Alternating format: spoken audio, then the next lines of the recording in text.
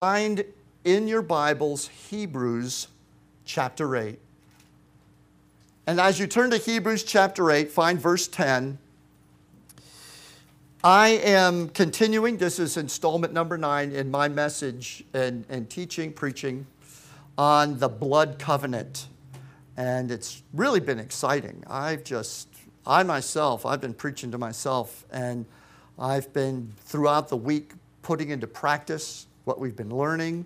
It's been exciting. It's been a blessing. I hope it's been a blessing to you like it has been for me. So I can't go over each week what we've laid down up till this point. Apparently there's obviously been a lot. There's been 8 messages. But by the way, all those messages are available online for free. Download or listen to them online. Just go to faithchristianchurch.com, pull down our menu that says messages. It's usually up about within a half hour or so after the service. No shortcuts. No shortcuts. There's no shortcuts in the kingdom of God. I just want you to think about that for a few minutes. And let's see if we can just fill that thought out for you in relative to the blood covenant. Hebrews chapter 8, verse 10. For this is the covenant that I will make with the house of Israel after those days, says the Lord. I will put my laws into their mind, and I will write them in their hearts. And I will be to them a God, and they shall be to me a people. The blood covenant is not a shortcut to the blessings of God.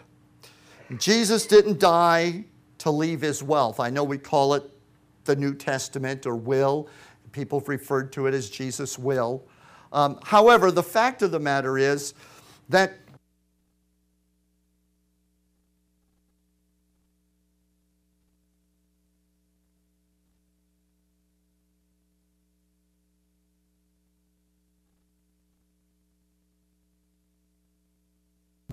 okay, great. We're on? All right, excellent. So Jesus didn't die to leave us a will that we just go through and pick out, those pieces of his will that apply to us. Although this may sound really contrary to what I usually preach, because his word is a will for us. But bear with me, okay? I'm not trying to be provocative, but I just want you to think a little bit that the reality is that Jesus is not dead. He's alive. So Jesus didn't die to leave you his wealth. What he did was he rose from the dead in order to give you his life. That is the blood covenant. That was the purpose of the blood covenant, to take the two parties and combine them together to create one new party.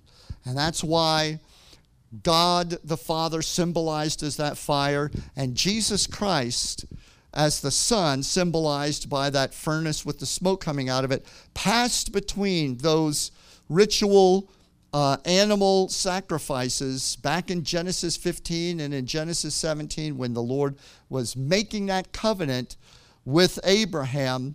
So that covenant was made between God and God, made with himself. But the Son represents us, and that covenant produced for us Jesus, the eternal God, coming into the world to make us one with the Father. So that's the whole purpose of the blood covenant, is to bring forth a new creation. And in 2 Corinthians chapter 5, most people have at least heard the verse, chapter 5, verse 17, if anyone is in Christ, he's a new creation. But I want you to listen to it with kind of a running start from verse 15. And I'm just going to read verse 15 and verse 17, but listen to the thought and how it flows.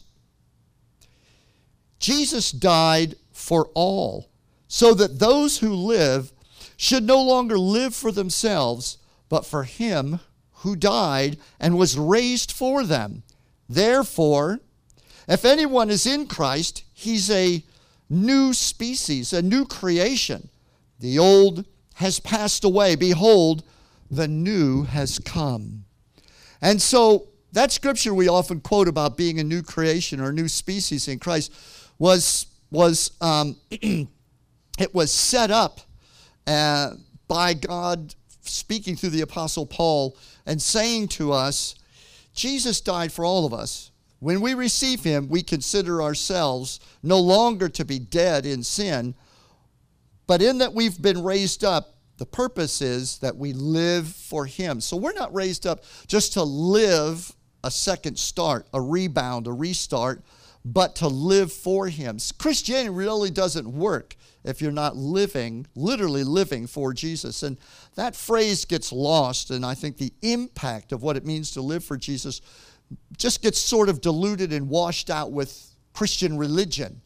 But the reality is that God is saying something challenging and powerful to us today, that we are no longer to live for ourselves, but for him who died and was raised for us. Therefore, if you're in Christ, you're a new creation, a new species. All right, so the blood covenant made you a child of God, brought divine nature into your life, reconstituted you, made a new species, a new creation out of you. You're not just humanity with a do-over, but you have been transformed in your spirit and in your soul, and that transformation is continuing as you and I walk with the Lord. So the blood covenant makes you a child of God. Now listen carefully, because this is the part of that statement that gives us something to do. Therefore, the blessings of the covenant, they work through the process of relationship. We've been made children of God, so it stands to reason that we're not like the surviving relative who's gotten a will, and we go off in our own life and we take the proceeds of that will and just kind of jam them into our life, and hopefully it helps us to keep doing what we're doing and being what we want to be. But instead, the new covenant, the blood covenant, has made us children of God, so it stands to reason that's through the process of relationship with God that we access the blessings of the covenant. And to that, there are no shortcuts. So being a Christian is about being Christ-like. It's not about trying to act like Christ. It's about being Christ-like. As it says in 2 Corinthians, you are a new creation. Old things pass away. It's not about avoiding the process of relationship with God, staying in your carnal self while God sends emails blessings to you. Instead, it's about relating with the Father every single day. He becomes the center of your life. There's a little verse in the small book of 3 John. It's a single chapter book, and the second verse says, I pray that you may prosper and be in health as your soul prospers. So you see, he's talking about the blessings and the provisions of the blood covenant, what God has provided for us in Christ. But you can also see in that verse that the feature of the blood covenant is your soul prospering. In other words, relationship with God. So as your relationship with the Father deepens and grows, and you are being transformed, you are being changed and affected by that relationship, then the blessings follow that transformation. So I pray that you prosper and be in health as your soul prospers. We love the word grace. Grace always it comes from that Greek word charis, which means gift. It always gives us a sense of God giving us things. And God does give us things. For God so loved the world, he gave his only begotten Son. God is a gift giver. And he is not a harsh taskmaster. He is a giver, a lavish giver. But we think about his giving nature when we think about grace. But let me just say to you that the highest purpose of the grace of God is your relationship with the Father. That is what grace is most concerned with, is your fellowship with the Father. And so grace is the power to transform, not permission to stay the same. Grace has a hope. Grace has an expectation. Grace is in your life for a reason. The reason is to bring you closer to the Father, and the closer you get, the more like Jesus you become. And so that is when grace is really working in your life. Unfortunately, our religion has sometimes given the misrepresentation of grace, that grace is kind of God's permission. You know, this is the way I am, but the Lord loves me anyway. You know, Paul said in Corinthians, he said, I am what I am by the grace of God. And we tend to read that with this kind of rhythm. I am what I am by the grace of God. So you could see somebody saying, well, I am what I am and God's cool with that. I am what I am and God understands. And we think that's what that verse means. I am what I am by the grace of God. But what Paul was really saying is probably expressed with this kind of a rhythm. I am what I am by the grace of God. You remember, Paul's the one who said, we're a new creation in Christ. He also is the one who said in Galatians 2:20, I live, but not I. Christ lives in me, and the life I now live. So Paul absolutely had that grasp on the fact that the blood covenant had finished off his old life. And if you were like the Apostle Paul, you were probably glad because of the guilt that he carried about the way he lived. Most of us have not lived in the depths of sin that Paul lived in. You might think, well, he's quite a religious guy. He probably wasn't out getting high and immoral and that sort of thing. But, you know, sin the way heaven sees it is not always the way man parses it out.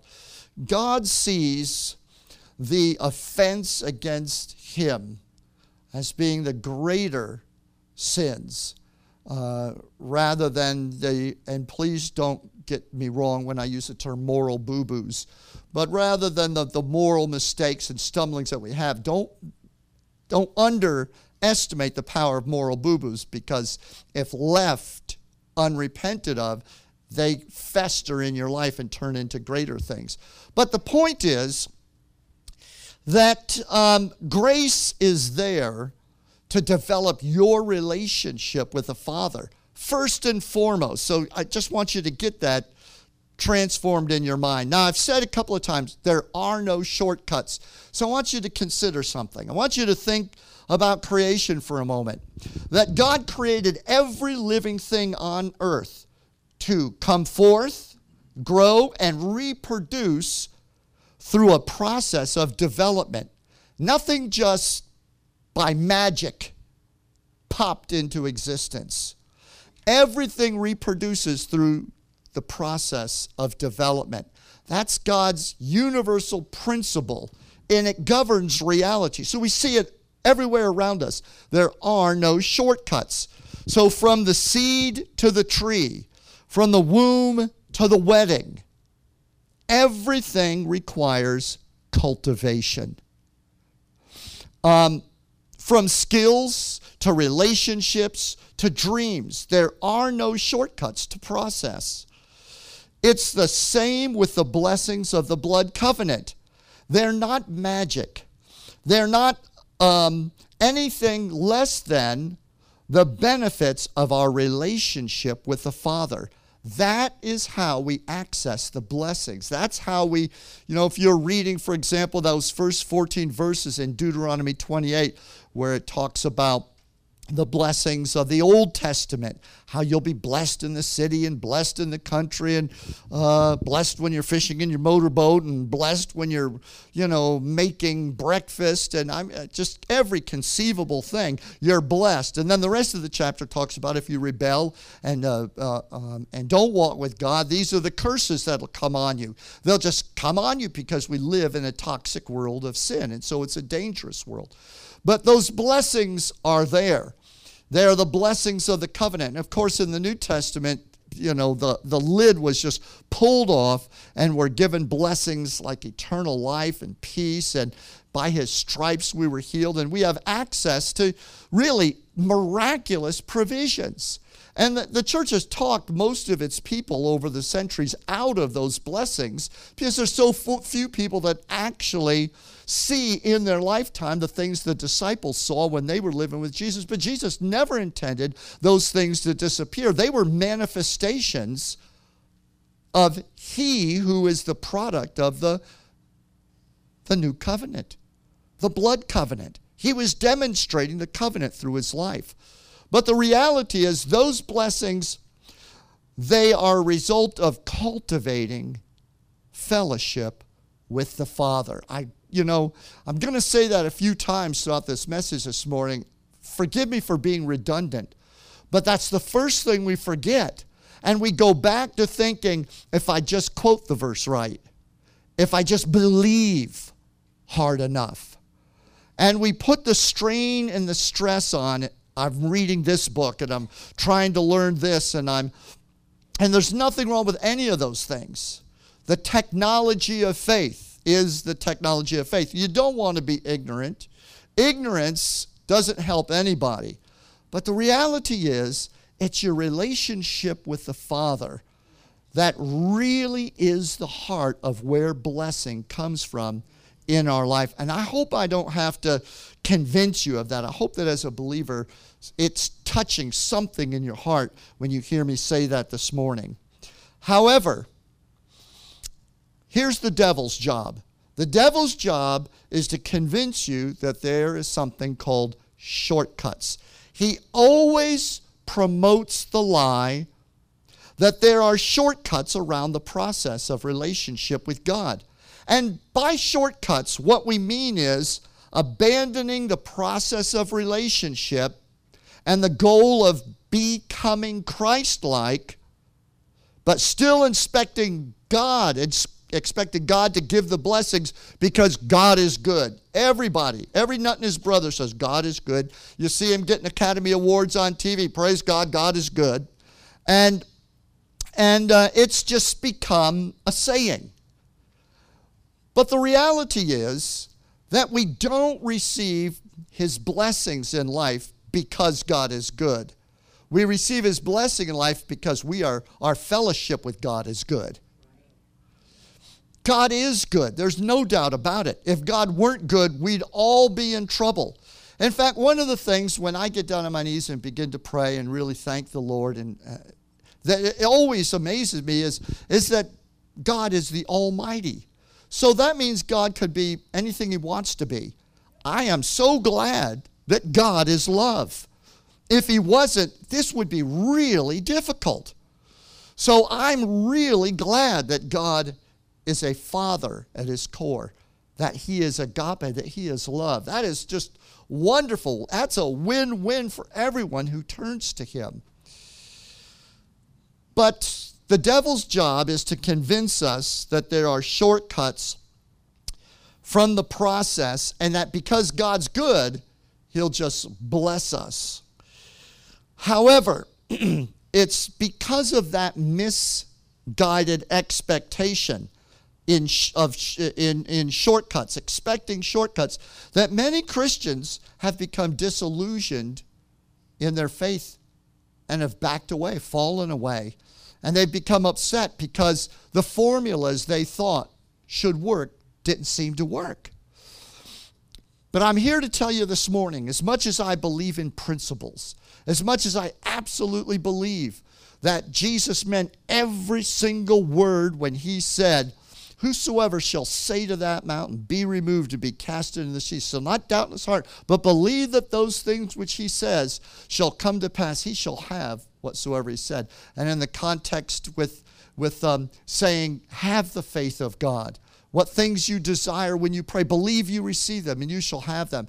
I believe every bit of that. And as much as I do see principles in there, if you want to call them a formula, the fact is I know that it doesn't work outside of fellowship with the Lord.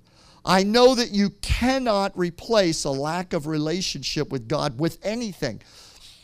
You can't just grab the New Testament and the promises and learn them and go out and execute them and expect them to work. Why?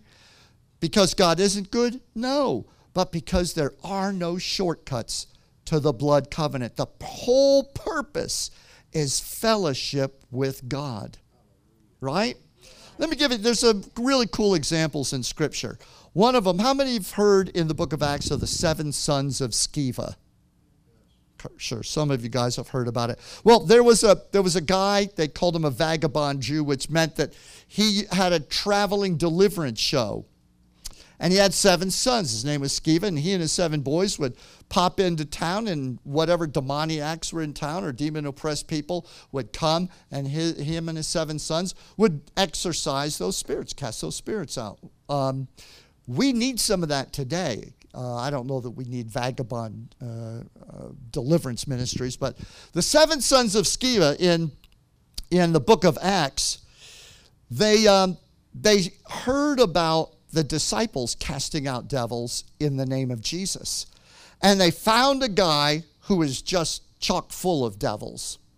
And they got a hold of him, and they went in, and they surrounded him in his house, and they said, "We adjure you by Jesus who Paul preaches to come out of him." And the devil spoke up right through the man, spoke right back at him, and said, "Jesus, I acknowledge, and I know about Paul, but who are you?" And then he got violent and beat all 7 of them up. And the Bible says they ran out of the, I laugh every time I read it, I see it. The Bible says they ran out of the house bloody and naked. He beat the clothes off of them, tore those boys up. And I just laughed so hard. They must have been so bewildered. What was wrong? We used the formula. No relationship. There's no shortcuts. Do you understand what I'm saying? There's no shortcuts. They use the right name and the right idea. The Lord wants people delivered from evil spirits. Absolutely. So why did the devil beat them up, but the disciples, when they did it, those devils came out? There's no shortcut to relationship with God. I'll give you another example also in the book of Acts. In chapter 19, the Christians, the new converts in Ephesus, they were preaching the gospel powerfully, and lots of people were coming to Jesus Christ. And the Bible says at one point, I'll just read it to you, large numbers of new converts who had gotten saved, they gathered in the center of Ephesus.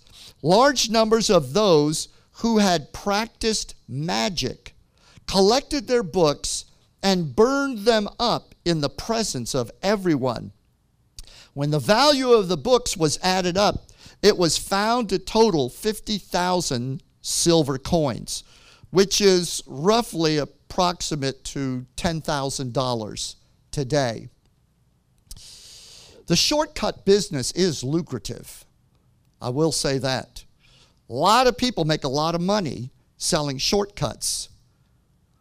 But there's only one price. Jesus paid it through his blood, called the blood covenant, that'll give you the real thing, the real access to God. Well, the believers in Ephesus, these guys just got saved, and the first thing they were compelled to do was to forsake the shortcuts.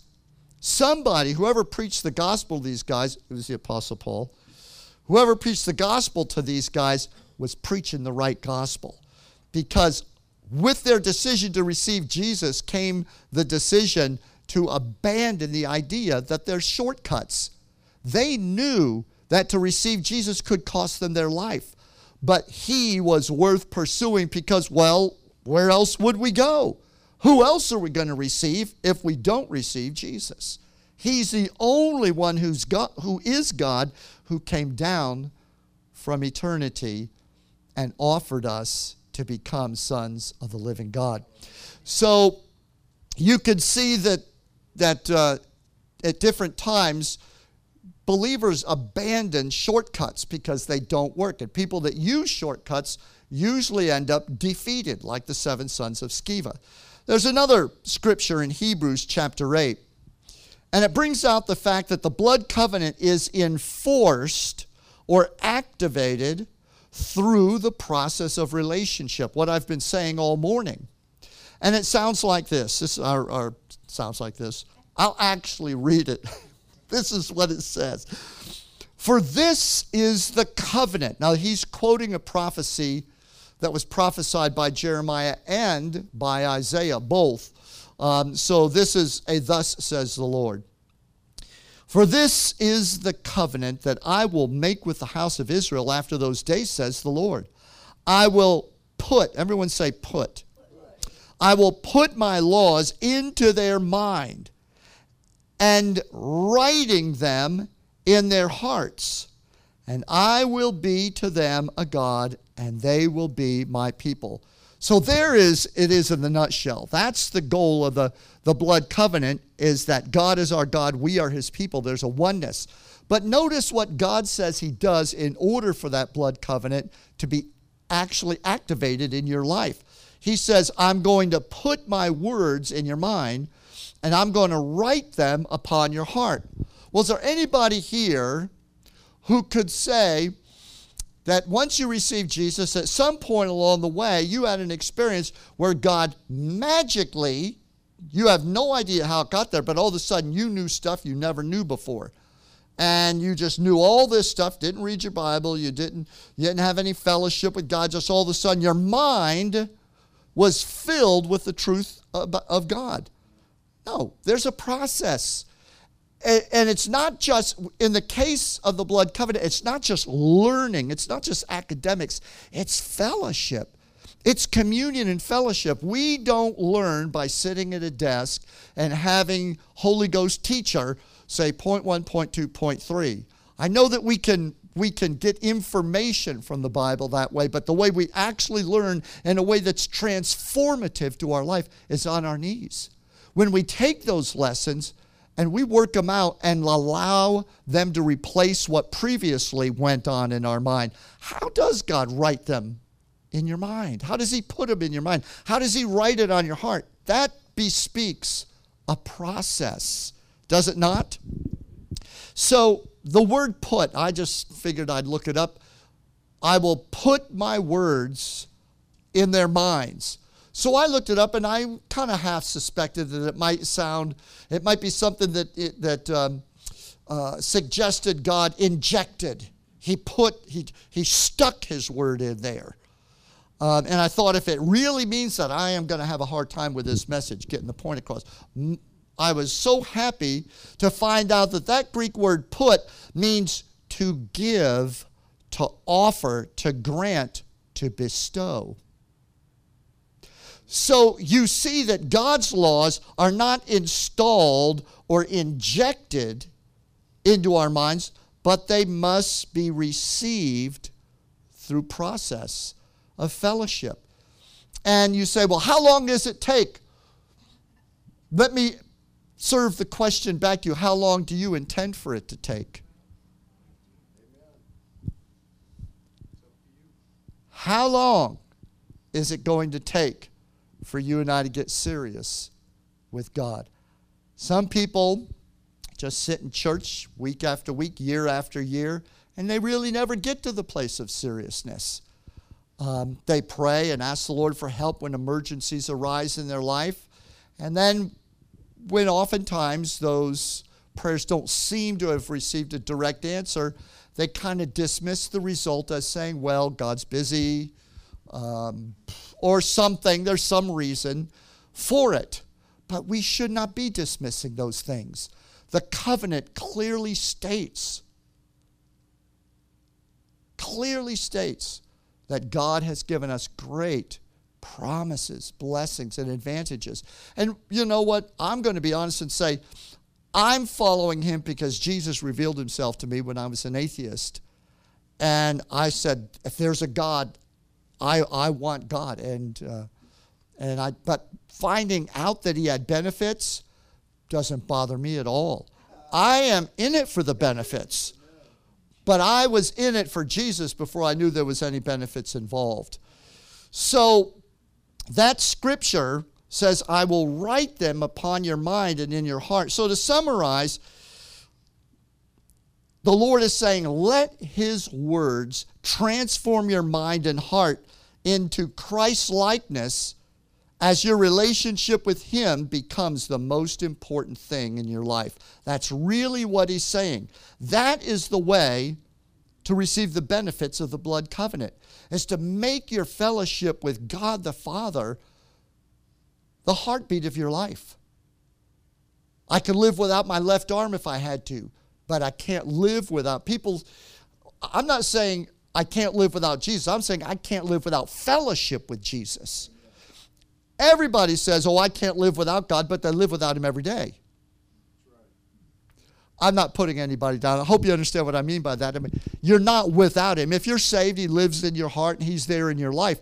But most of us do go skipping through life without really having an intimate fellowship, an intimate relationship. We leave it up to the pastor to have that. I think a lot of Christians don't really think that it's their calling. I'm not really called to have that kind of a relationship. But that isn't so. The Lord didn't save two classes of people. He didn't save the ones that he wanted to call to serve the Lord in some kind of a ministerial capacity, and then everyone else is kind of, at the back of the train. And so there are no shortcuts. Finally, I'd like to share this verse with you out of Isaiah chapter 1. And I want you to see that God calls you and I to reason, the process of relationship. When he speaks to us, when he's wooing us, when he's drawing us, I want you to get an inside look at how the Father draws us, calling us to reason with him. Okay, so this is Isaiah 1, verse 18 through 20. God said, come, let us reason together, says the Lord. Though your sins have stained you like the color red, you can become white like snow. Though they are as easy to see as the color scarlet, you can become white like wool. If you have a willing attitude and obey, then you will again eat the good crops of the land. But if you refuse and rebel, you'll be devoured by the sword. Know for certain that the Lord has spoken. So God is saying, let's reason together. Let me lay the case out for you. Instead of just slamming them with a commandment, not explaining the necessity or the importance of it, he approaches them with reason.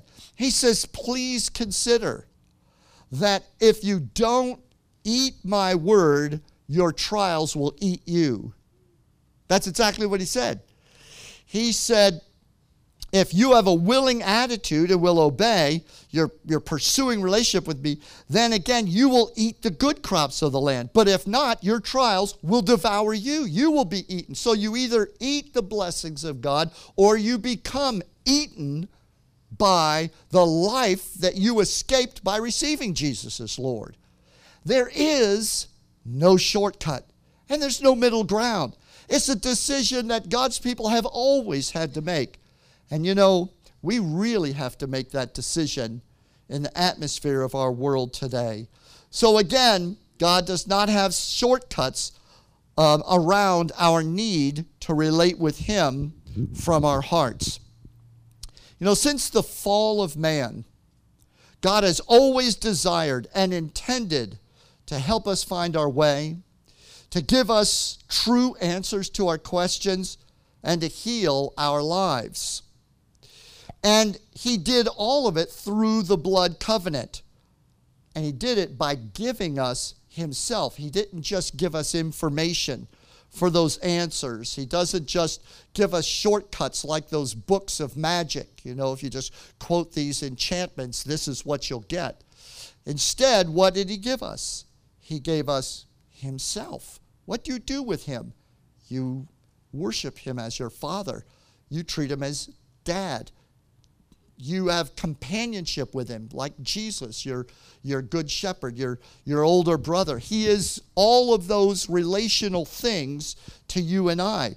Jesus said, I am the way, the truth, and the life. No one can come to the Father but by me. Jesus didn't say, I'll show you the way, or I'll explain the truth, or I'll give you the life. He said, I am the way. I am the truth. I am the life. Relate with me. You'll be relating with the Father. Isn't that awesome? Praise the Lord. So if I could summarize that, I would say that all of our earthly needs hinge upon the desperate need for transformation of our nature that has been collapsed in sin. And the only way that God can deliver us from a collapsed nature, collapsed in sin, is to give us himself. The entire reason that the blood covenant was given can be summed up in the fact that God could do nothing less than give us himself. Praise the Lord. God could not save us with a commandment. We see how that turned out. Nothing wrong with the commandments. But he couldn't save us with a commandment. He couldn't save us by destroying the devil, or he would have done it. But we were slaves to Satan through our sin. Destroying the devil would have destroyed us along with him. The only way was the blood covenant, offering himself. And Hebrews 6:13 says, when God made that blood covenant promise to Abraham, since he could swear by no greater, he swore by himself. Another way we would say that today is he collateralized the blood covenant with himself. He put himself up as collateral. He said to Abraham, I will bless you, make your seed as the stars of heaven. All the nations of the world would be blessed through you. He's speaking of a messianic Savior that would come, affect the entire world. And he said, nothing short of me giving you myself is going to do. He collateralized the promise with himself, and that's who Jesus was. He came into the world crucified. He came into the world to go to Calvary and to give us a death that would free us from death. Could you say amen? You know, God knew fully that the blood covenant would require him to collateralize himself and to give us himself. And that's why there are no shortcuts to the blessings of God. We must walk in our relationship with him, because all of our needs are met in becoming Christ-like. The more we're like him, the more we're with him. He came down from the mountain. He selected 12. It says to be with him. The more we're with him, the more our needs are met. Praise the Lord. So here's our altar call this morning. It's very simple. In response to this message today is all about truly walking in the full power and the benefits of the blood covenant, with Jesus as Lord of our life. That's what this is about. And in the blood covenant, our Heavenly Father has provided for you to be an unconquerable overcomer. But there's no shortcuts in becoming that overcomer. Your relationship with him is what produces that result. And the Holy Spirit is not going to bulldoze your will into submission or use you like a puppet. You must willingly open your mind. Let your thoughts be changed by his word. Open your heart. Let him write on your heart. That's what prayer is about. I can learn all kinds of things, read books, read my Bible, but it's when I'm on my knees and I'm talking to the Father about what he's been showing me. I'm working it out in that relationship. That's when it begins to be written, my heart. That's where my heart changes. I can have all this jammed up in my head, but God wants to write it on your heart. Here's the altar call. Are you letting God's words rule your mind? Are you letting him write them upon your heart?